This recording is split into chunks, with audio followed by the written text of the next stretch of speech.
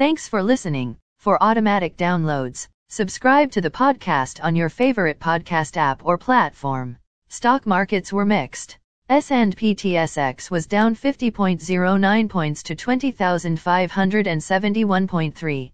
Dow Jones Industrial Average was up 99.13 points to 34,364.5. The Nasdaq was up 71.18 points to 14,509.58. S&P 500 was up 11.84 points to 4,410.13. As of 10:08 p.m. commodity markets. Gold is up 50 cents to $1,842.50.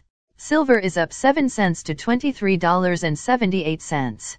Crude oil is up 46 cents to $83.78. Copper is down 2 cents to $4.43. Natural gas is down 2 cents to $3.79. March corn closed at $6.19. March soybeans closed at $13.98 and 3/4. March wheat closed at $8.05 and a half. The Canadian dollar is 1.2646. Highlights of today's news.